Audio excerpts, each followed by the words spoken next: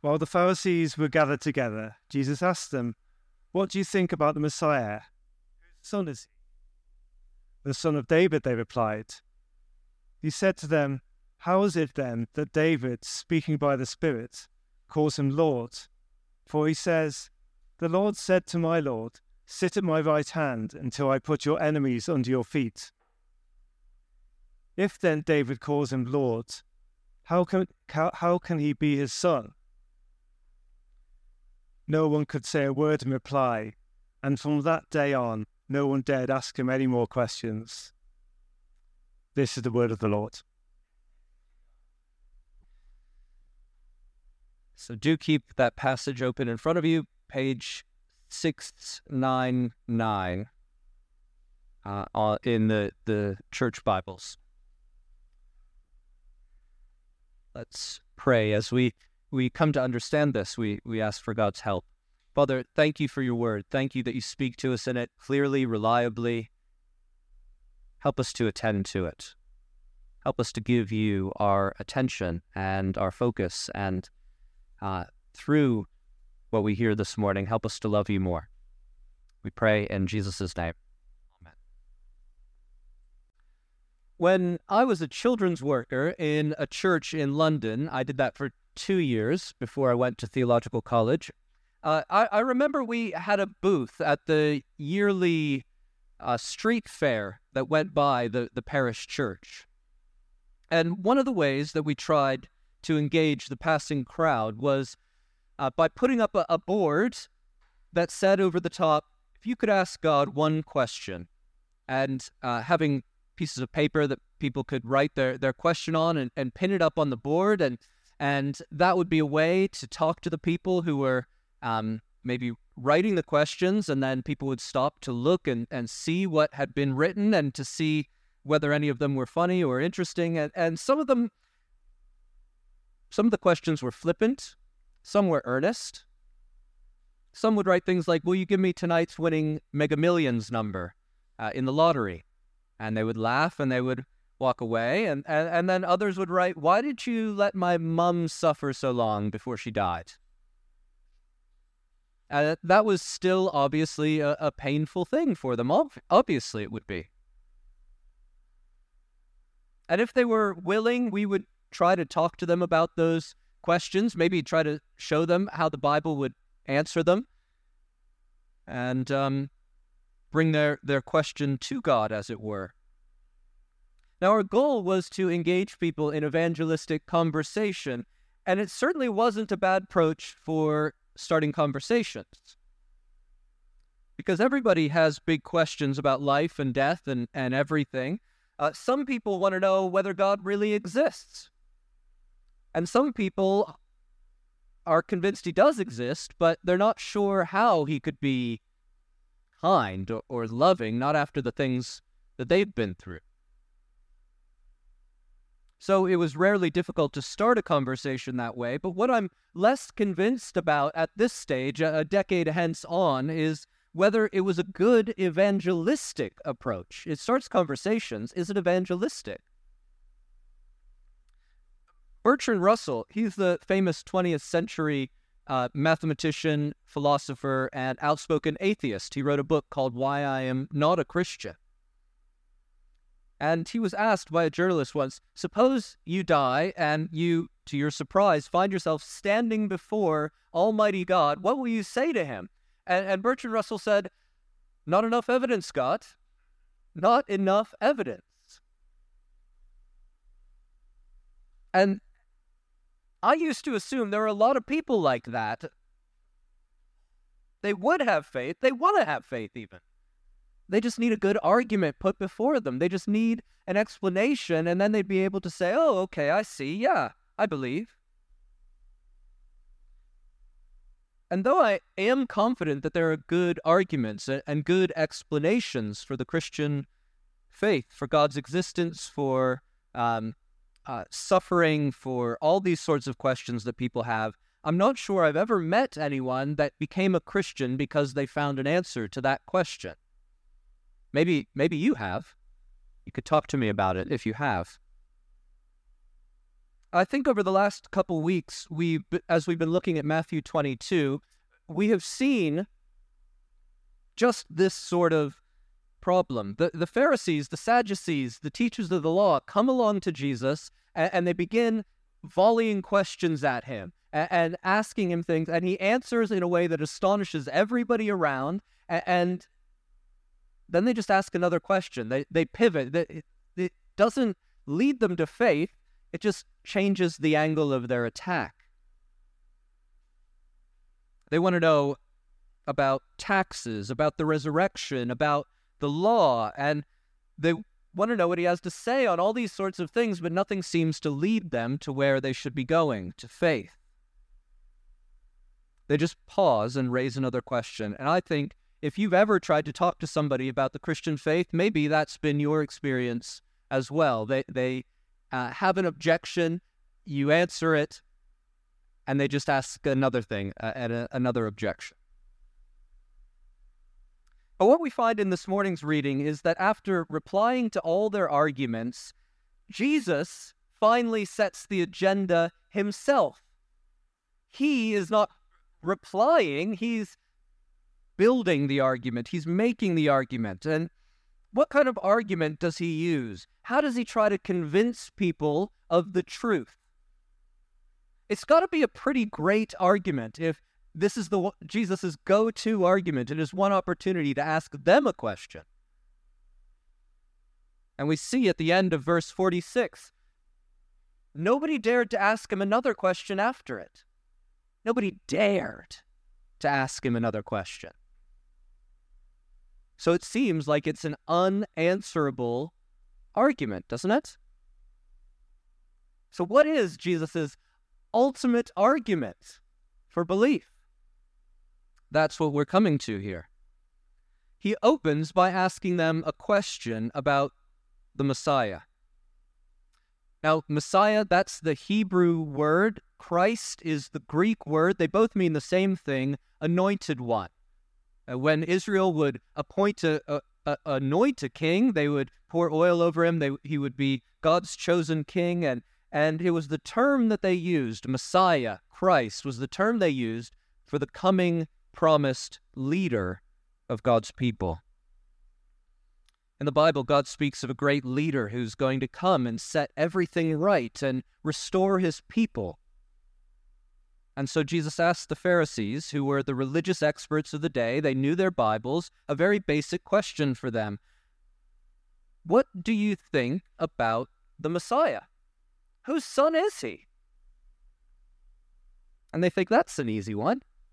The son of David. Now that is an easy question because it's explicitly stated a number of times in the Old Testament. So 2 Samuel 7, Isaiah 11, Jeremiah 23, and a lot of other Old Testament passages in the prophets, they say that the long-promised leader will be someone from the family line of King David. The greatest king in Israel's history, the promised king is going to come from his line. So they've answered the basic question, and having established that common ground with them, Jesus then deploys his argument. He points them to Psalm 110. Maybe if you'd like, you can turn back to Psalm 110. Keep a finger in Matthew 22, but Psalm 110 is on page 434. 434. And you can see here that he quotes from Psalm 110. Psalm 110, it was written, as you can see, it's of David, a psalm, so it's written by King David. And it was long recognized as a messianic psalm, something that's talking about that promised leader. And in it, King David speaks of a greater ruler whose scepter is going to extend to the nations, to rule over the nations. But if the Messiah is going to be one of his offspring, says Jesus, then isn't this psalm a little strange? He says to them. Verse 43 of Matthew 22, he said to them, how is it then that David, speaking by the Spirit, calls him Lord?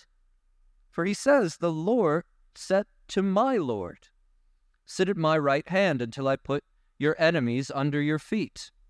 You see, that's verse 1 of Psalm 110.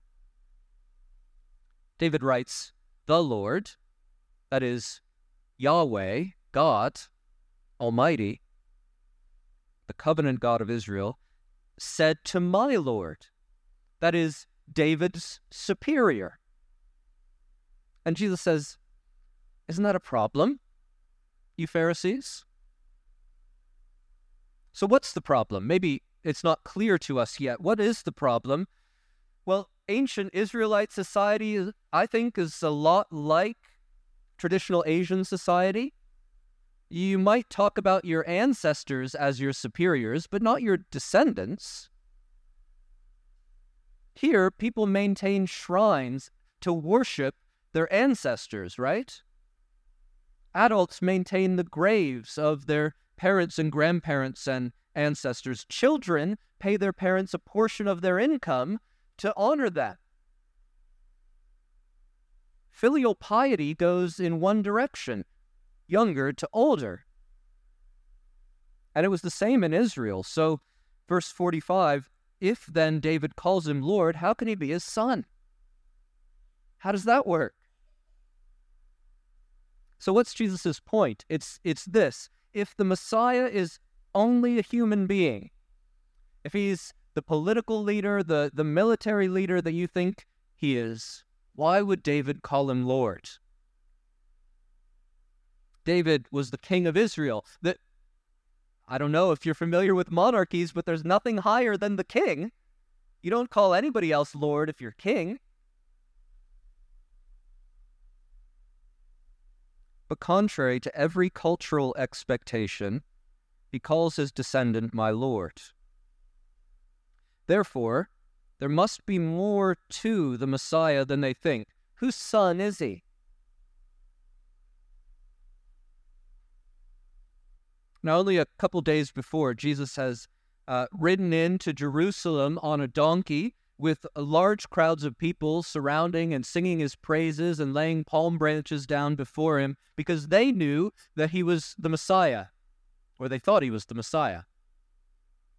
And when he cleansed the temple court, that was a direct reference to what the Messiah was predicted to do.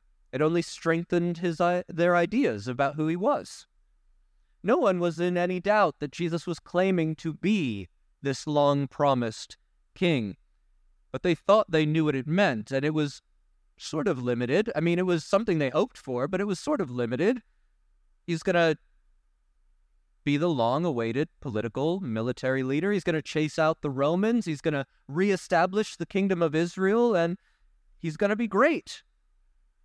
A great human leader, but great. In other words, they thought he'd be a bit like David. But Jesus, with this argument, shows them that if they really understood what the Scriptures said, if they really examined what the Bible says about the Messiah, then they would fall to their knees in worship. Whose son is he? He's David's greater son.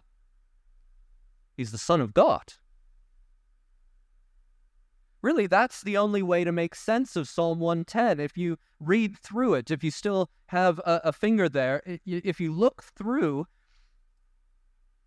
the Lord, God, says to my Lord, the Messiah, sit at my right hand until I make your enemies a footstool for your feet. The Lord's going to put him at his right hand, his place of authority.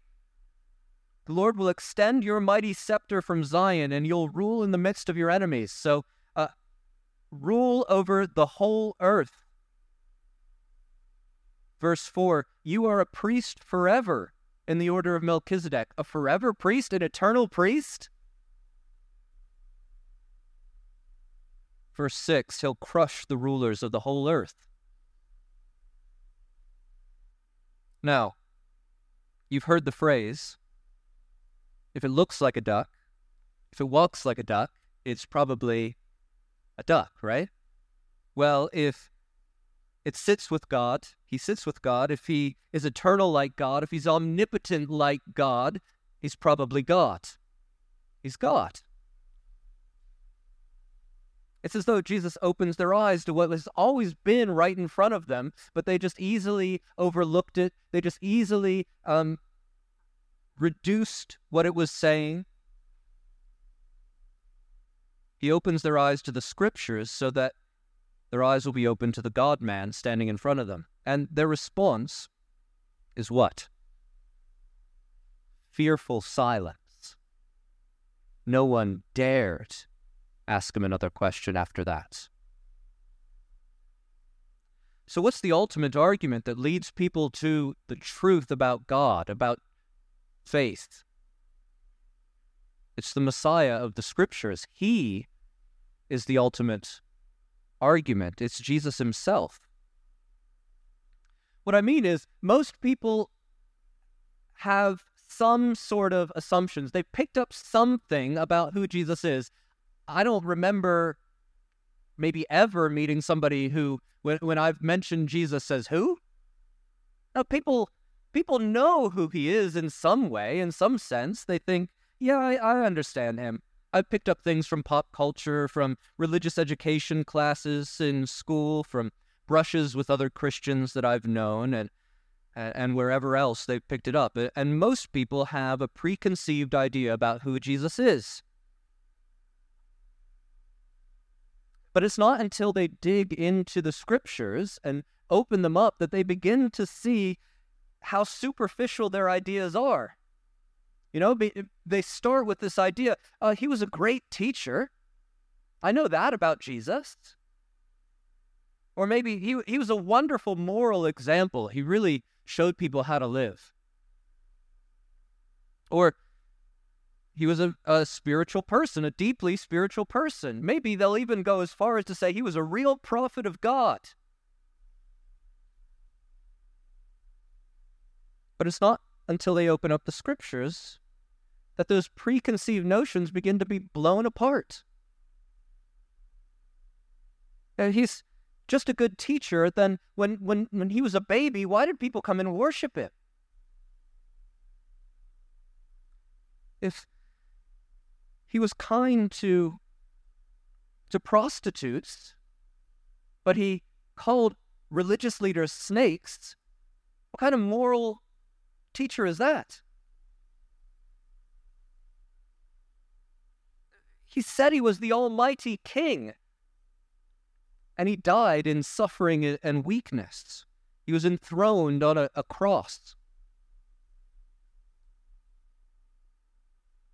He was God in the flesh, but he was killed like a criminal. See, the reality of Jesus revealed in the scriptures blows apart the preconceived notions of people about him, about faith, about God. He turns our assumptions upside down, and it's as people encounter the real Jesus of the Bible, who he actually was. His teaching, his life, his death, his resurrection, it's that draws people to faith. Him. He's the ultimate argument for belief. So what do we make of that? What should we make of that? Well, when it comes to Jesus, do we know who we're dealing with?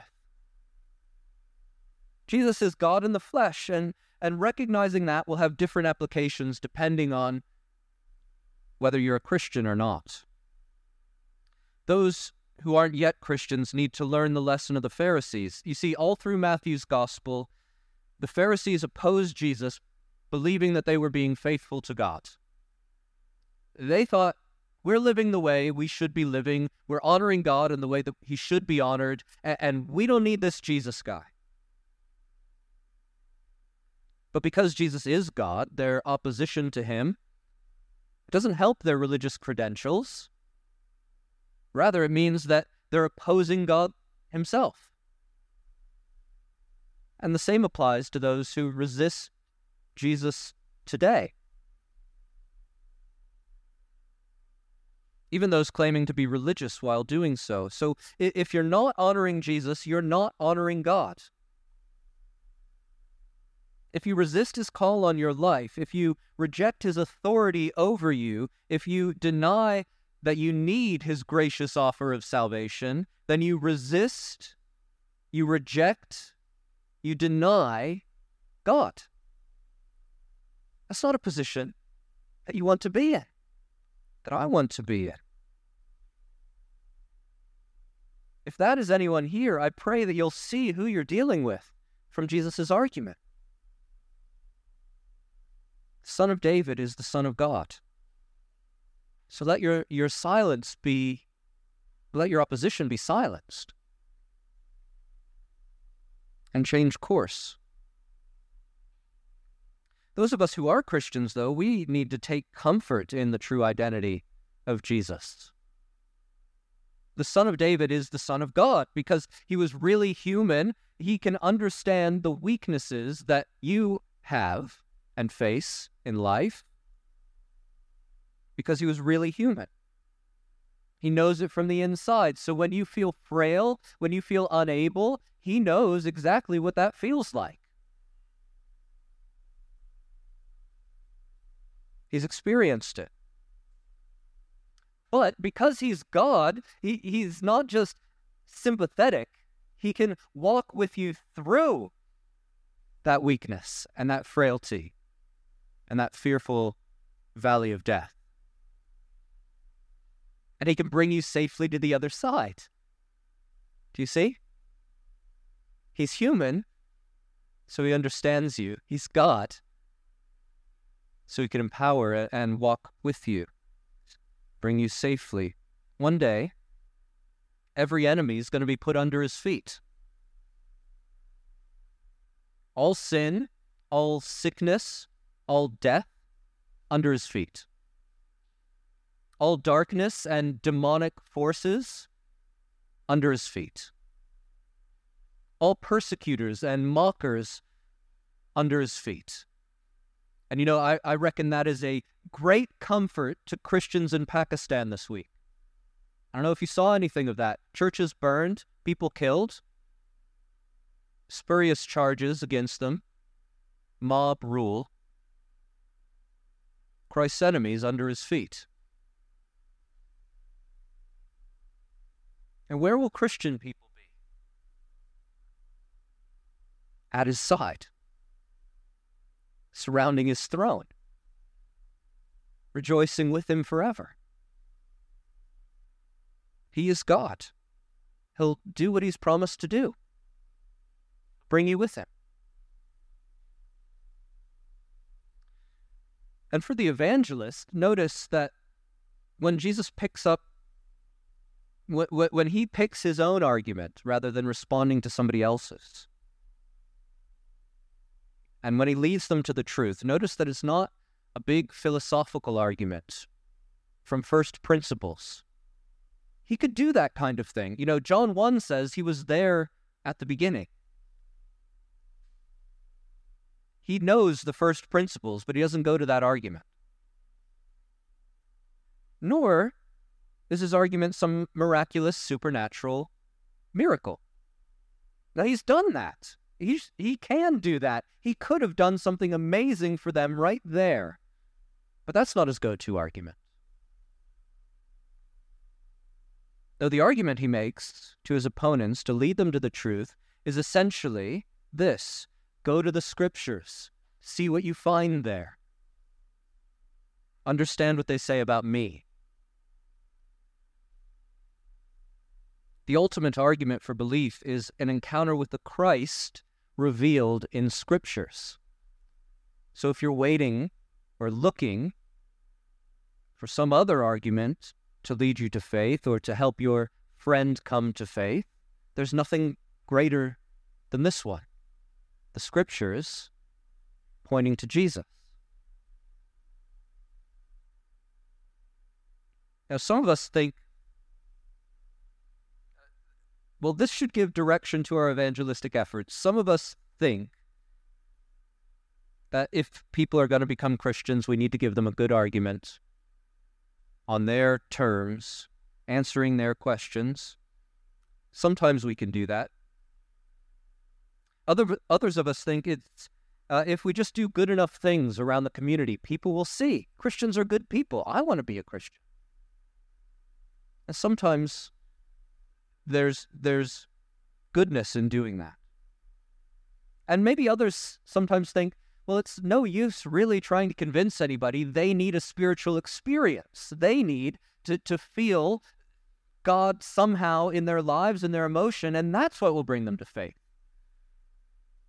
And that may be useful as well, but those are not where Jesus goes. Jesus argues otherwise. He says the way to get people's eyes open to the truth is to open the scriptures to them, to show them how the reality of Jesus explodes their ideas about God. How their preconceptions are weak and pale in comparison to the reality of the risen Christ. And it tends to be that when people start putting together the pieces of who Jesus is, that's when they come alive to faith. So as evangelists, we need to take people to the Jesus of Scripture. They've got to know the Christ predicted in the Old Testament, the one revealed by eyewitnesses in the Gospels, the one reflected on by the New Testament. And when they see that God is king, that he's God's king, well then they can rejoice because they see he's come to deal with sin. He's come to deal with death. He's come to forgive. He's come with grace. They'll see the whole of creation is going to be restored by him. He's the ultimate argument. We need to speak of him. And he is not just the best argument for starting somebody in the Christian life, but lastly, he's the best way to grow in the Christian life. He's the best argument to grow us in the Christian life. Listen, if you want a list of disciplines for your Christian life and practices to grow as a Christian, 10 spiritual life hacks to have a happy family, there are a lot of churches you can go to in Hong Kong. They'll give you just that, if that's what you want. But the problem is that doesn't work. It doesn't work. It doesn't grow people. You don't need a list of practices. You don't need a bunch of disciplines as spiritual life hacks. You need to know Jesus more deeply, more intimately, more fully as he has revealed himself to be. That's the way you grow, because you'll see his beauty. You'll see his goodness and his absolute perfection. You'll be drawn to him like a magnet. He'll make you restless with sin. He will make your heart long for sanctification, and then wonderfully, by the power of his Spirit, he'll actually change you. He will. Not your habits and your life hacks. He will give you a heart that loves God, that loves your neighbor. He will give you the power to live for him in every area of life. He's the ultimate argument. He's what people need to come to faith. He's what we need to grow in faith. Let's look to him. Let's pray. Father, we thank you that Jesus loves us too much to leave us in confusion. Thank you that you sent him to clarify for all who are willing to pay attention who you are and what you stand for and what you are willing to do for those you love. Lord, I praise you that as Christians we have access to you, that we have power from you through the Lord Jesus and what he has achieved. Thank you that you change us to make us more like him. Lord, keep us growing, keep us learning, keep our preconceived notions, keep breaking them down. And Lord, I pray for any here who might not yet be Christians. Please, would you open their eyes to who they're dealing with, to what he's done for them, to the grace on offer to them. Lord, I pray that we would focus on Christ in all that we do as a church and as individuals. We pray in Jesus' name. Amen.